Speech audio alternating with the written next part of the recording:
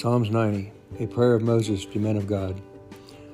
Lord, thou hast been our dwelling place in all generations. Before the mountains were brought forth, wherever thou hast formed the earth and the world, even from everlasting to everlasting, thou art God. Thou turnest men to destruction and saith, Return, ye children of men. For 1,000 years in thy sight are but as yesterday when it is past, and as a watch in the night. Thou carriest them away as with a flood. They are as a sleep. In the morning they are like grass, which groweth up. In the morning it flourisheth and groweth up, and in the evening it is cut down and withereth. For we are consumed by thine anger, and by thy wrath are we troubled.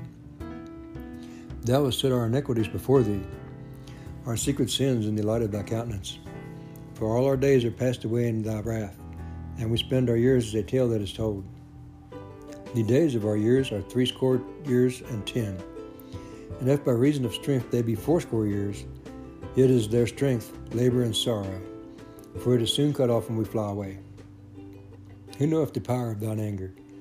Even according to thy fear, so is thy wrath.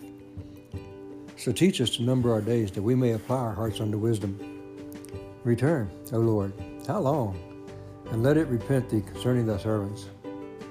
O satisfy us early with thy mercy, that we may rejoice and be glad all our days. Make us glad according to the days wherein thou hast afflicted us, and the years wherein we have seen thy evil. Let thy work appear unto thy servants, and thy glory unto their children. And let the beauty of the Lord our God be upon us, and establish thou the work of our hands upon us. Yea, the work of our hands establish thou it. May this psalm bless you and get you through the day. Amen.